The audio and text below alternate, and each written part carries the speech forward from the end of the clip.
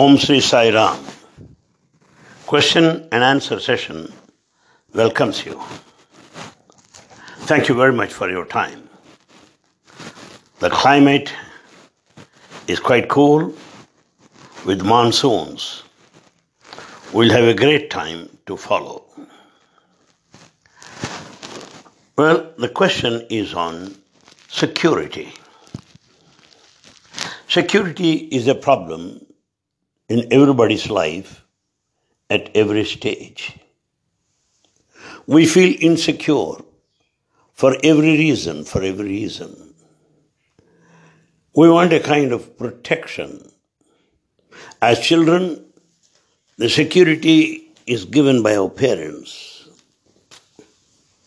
As adults, we'll feel security in our family relationships.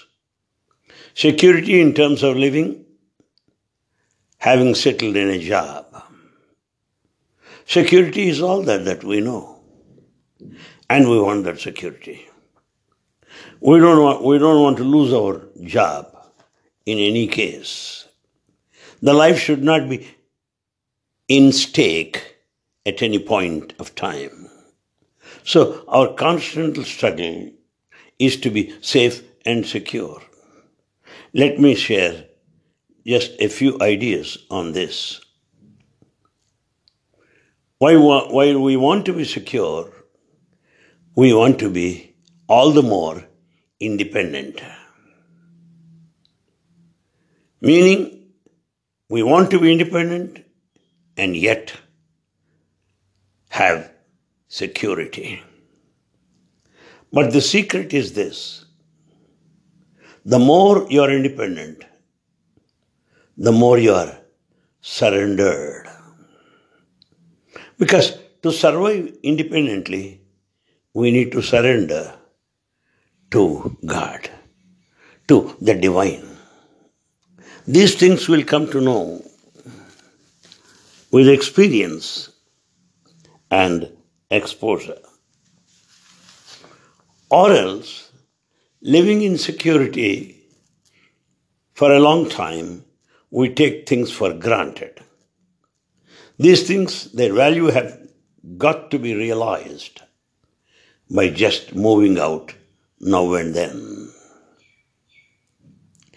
And we start enjoying security, the feeling of security.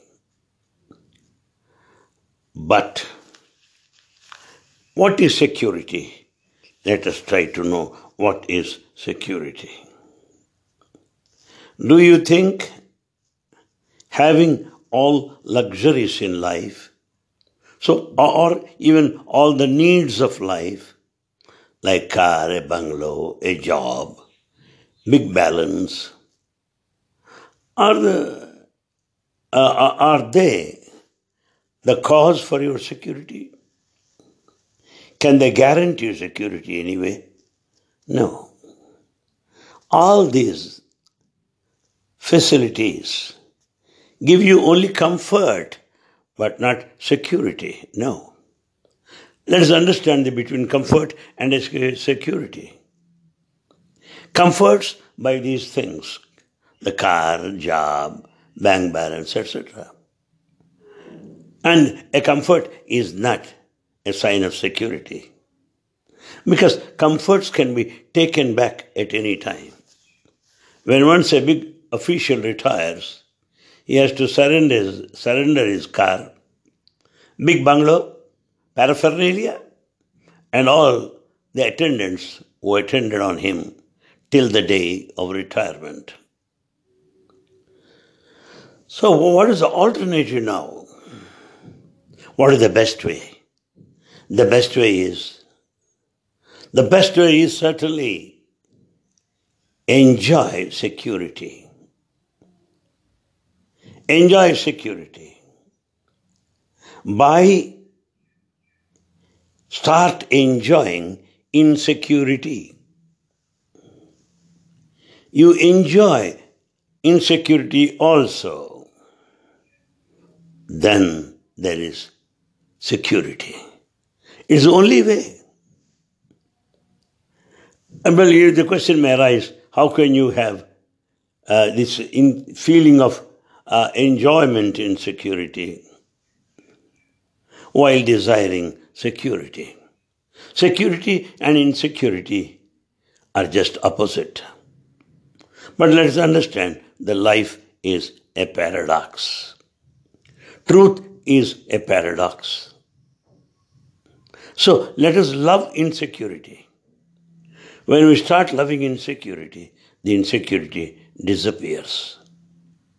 When once it disappears, there's no worry and no anxiety. All the more you get thrilled because what wonders tomorrow is going to bring.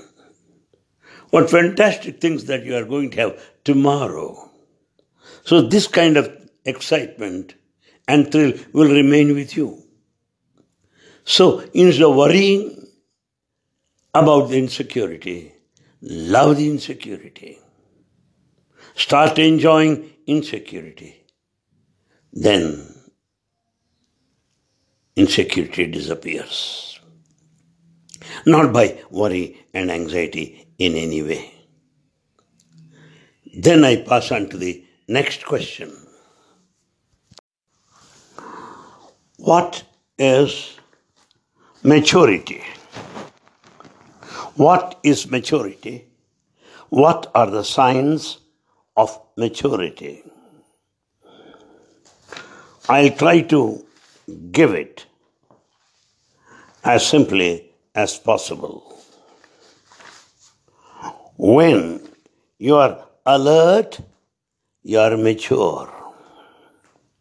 When you are not alert, you are immature. When you own your own responsibility, it is maturity. But when you want to throw all your responsibilities on the shoulders of someone else, it is immaturity.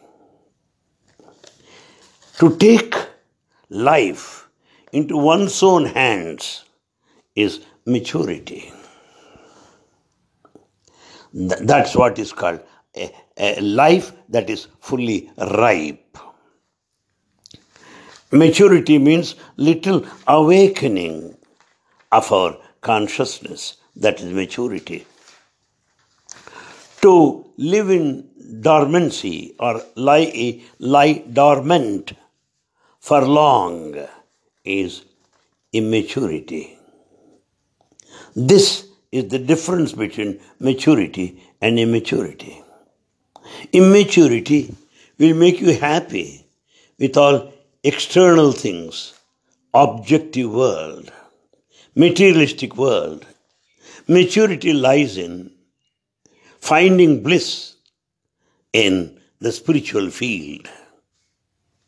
Immaturity is to move outward. Maturity is to go within or inward. Immaturity loves division, variety, plurality, multiplicity. But maturity is to experience oneness, unity. That's what maturity is. Thank you very much. Now I take up the next question. Why are we at times feel like frustrated? Why are we frustrated? Why are we depressed? Why some go to the extreme of committing suicide? Why? That is the question given. Let me just share with you my own viewpoint. When you feel asleep without any awareness, you are sure to be depressed sometime or other. Next thing is, we always do something to please others, or we always do all the things to make an impression, to be famous, to be prestigious, to be known. Therefore, our life seems to be mostly other-oriented. Because you depend on other people, what they think of me, what is my position. You are doing something for other people. This is suicidal temperament. Yes. Take, for example, a big hall with nobody inside. Bring a very famous actor, ask him to act on the stage. He cannot, because actor needs audience. Without audience, performance is impossible. He just remains as an actor, that's all. Whole life requires somebody, something to provide, or something to prove to people. Yes, to prove to people that I am somebody. Or a well-known orator, take him to the beach and ask him to speak. He is not prepared. He cannot, because he needs huge audience to listen to him, clap and appreciate him. But the most importantly, when you listen to your own being as if you are alone in the world, that is a spiritual life, which gives no place for any depression or frustration. Rather, I would put it again this way. You lead the life as if you are alone. When you are alone, you will be able to listen to your own being. In other words, introspection. In other words, inward journey. In other words, self-inquiry. That is possible. But we have no time for these attempts, for these types of sadhana. Why? Because we are always other-oriented.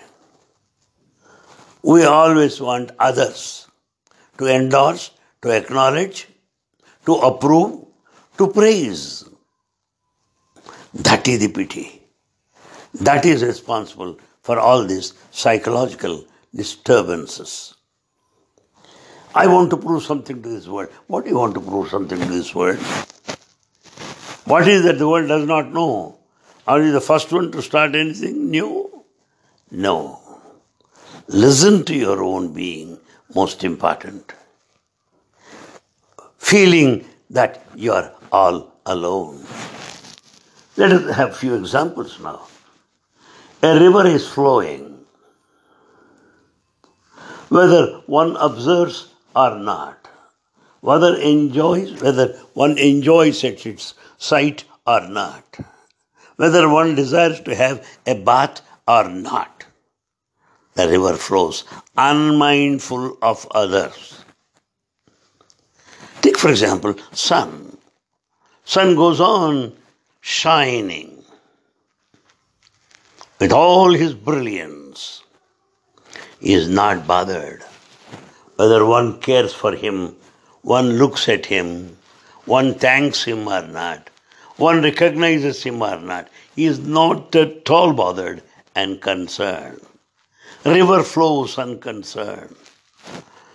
Sun goes on shining unnoticed.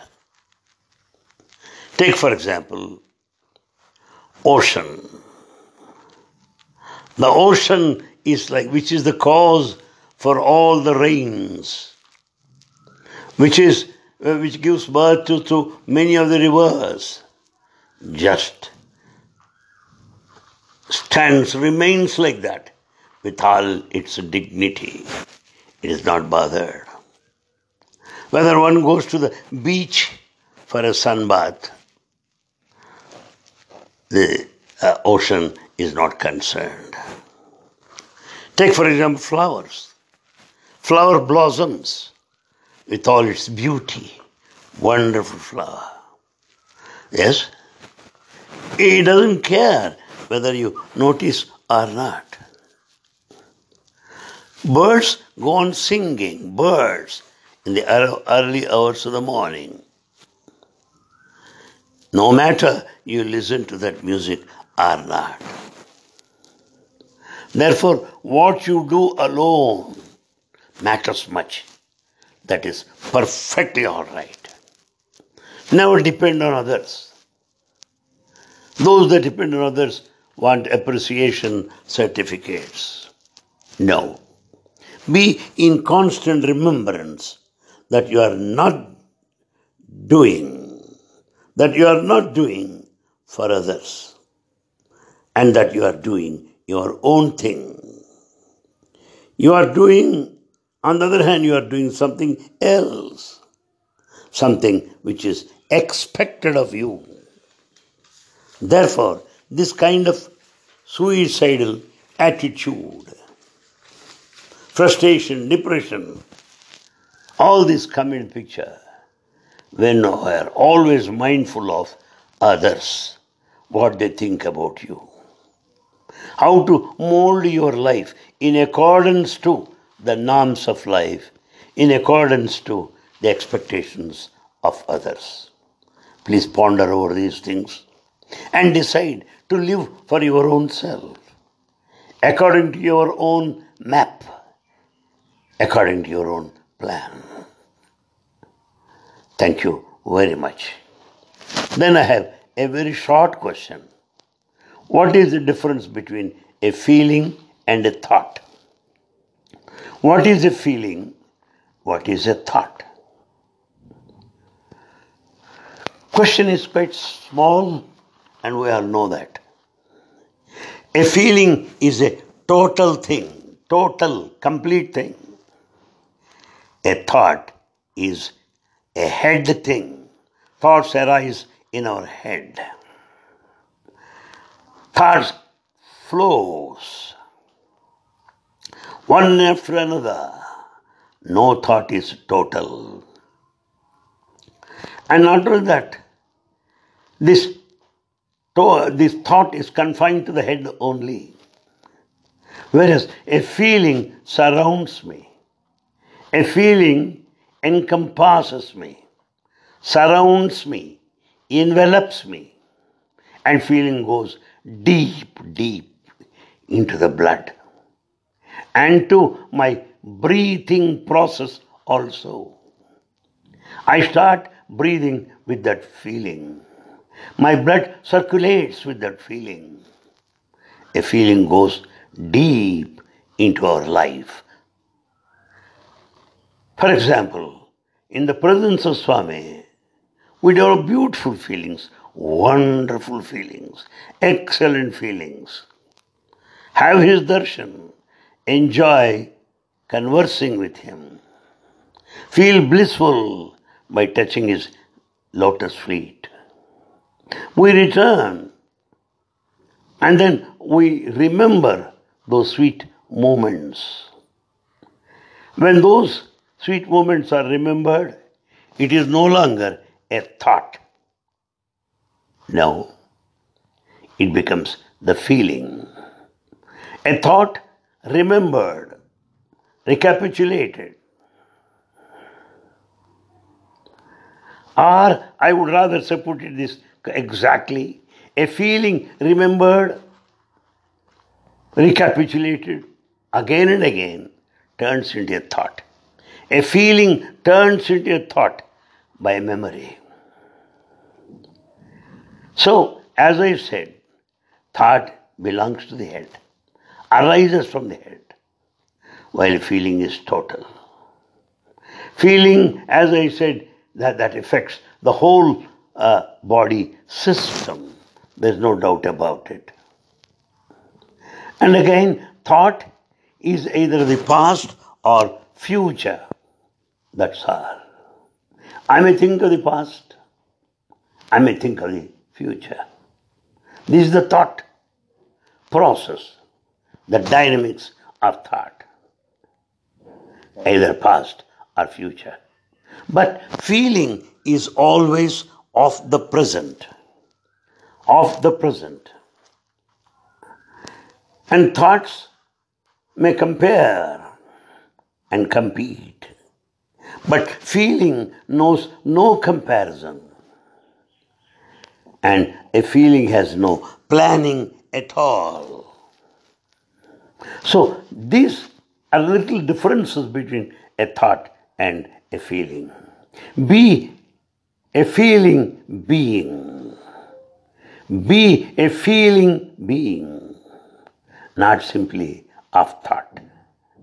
Thank you very much. Then I pass on to next question. We are used to give letters to Swami. Swami is so merciful to collect these letters from us. We are very much pleased and blessed.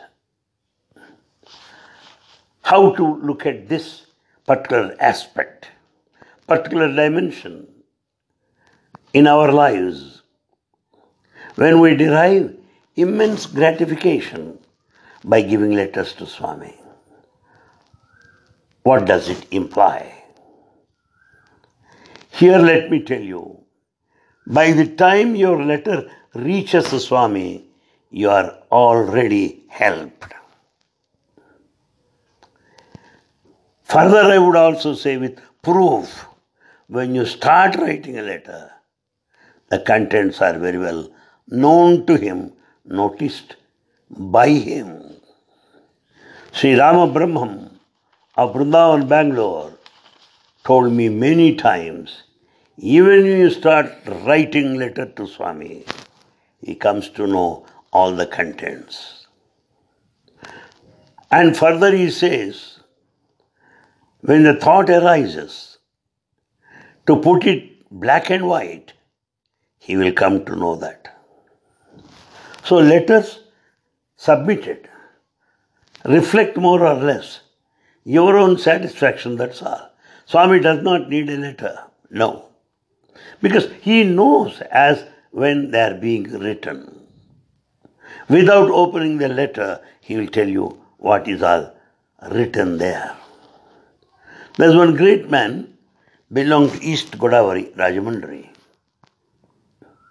A very great philanthropist, a great devotee of Bhagwan. He wrote a letter, kept it in his pocket. He was given an interview, and Swami was talking to him. In the process, his name is Tanniru Bullayya. In the process, that man forgot to collect the letter from his pocket and hand over to Bhagwan. The interview is almost coming to a close. Then Swami asked him, Bullayya, why don't you give me that letter? It is still remaining in your pocket. Then said, sorry Swami, he was about to pick it up. Then Swami said, you wrote so many questions, but you did not write that problem, your physical problem, knee joints pain. You have got knee joints pain, you have not written. Though you have not written, I know that. Before the gentleman took out the letter out of his pocket and started reading out, Swami started answering all the questions before they are read out openly. It is enough of proof to say that a letter is be all and end all. No. And to be frank enough, all of you would agree with me. Before we ask a question, it is answered. Many people coming out of Prashantanilayam, having heard Swami's discourse, they say, all my doubts are clarified. All my questions are answered. You have not asked him individually. He has not given you any answer. Individually, no. But many people say their questions are answered. That is his divinity. And then, actually speaking, 90% of letters are momentary. They are very silly and simple. By the time we write them, we'll find all those things mentioned in the letter are irrelevant, not necessary. And 90% of problems that people write on papers, one need not be worried at all. Because they move on their own with the passage of time. Something like they're just casual visitors. Visitors come and go like this. Whatever problems that we write are like casual visitors. They come and go. So what we are supposed to do is to see, watch and wait. That's what we are supposed to do. Supposing when you write a letter to your lover, the lover starts feeling so bad, meaning your burden is shifted to your beloved. Then that becomes his problem. Therefore, there's nothing to bother about it for long about these letters, contents, and the problems written over there. And sometimes you also feel, I should not have written that letter at all. Why? Because you yourself will notice after some time they are very simple and so silly. And if you don't write, you are at an advantageous position. More than those who write frequently or continuously. No. More patient you are, the more you will be helped. The more silent you are, you will be helped more. After all, we make a mountain out of a mole. This is nothing but the ego. Because when I give the letter, all begin to see me, Swami picking up that letter. Ah, then I have satisfaction. Oh, people here, look, I am here. It means I need to be recognized. My presence to be felt. This is nothing but ego. Actually speaking, those who keep silent, those who remain anonymous or hidden, and those whose presence is not felt will be benefited most by Swami. Will be benefited most by Swami when we remain silent, unnoticed, without our presence being felt. That is the in-depth knowledge and experience with regard to these letters and the contents. Thank you very much. Sai Ram, we'll meet again.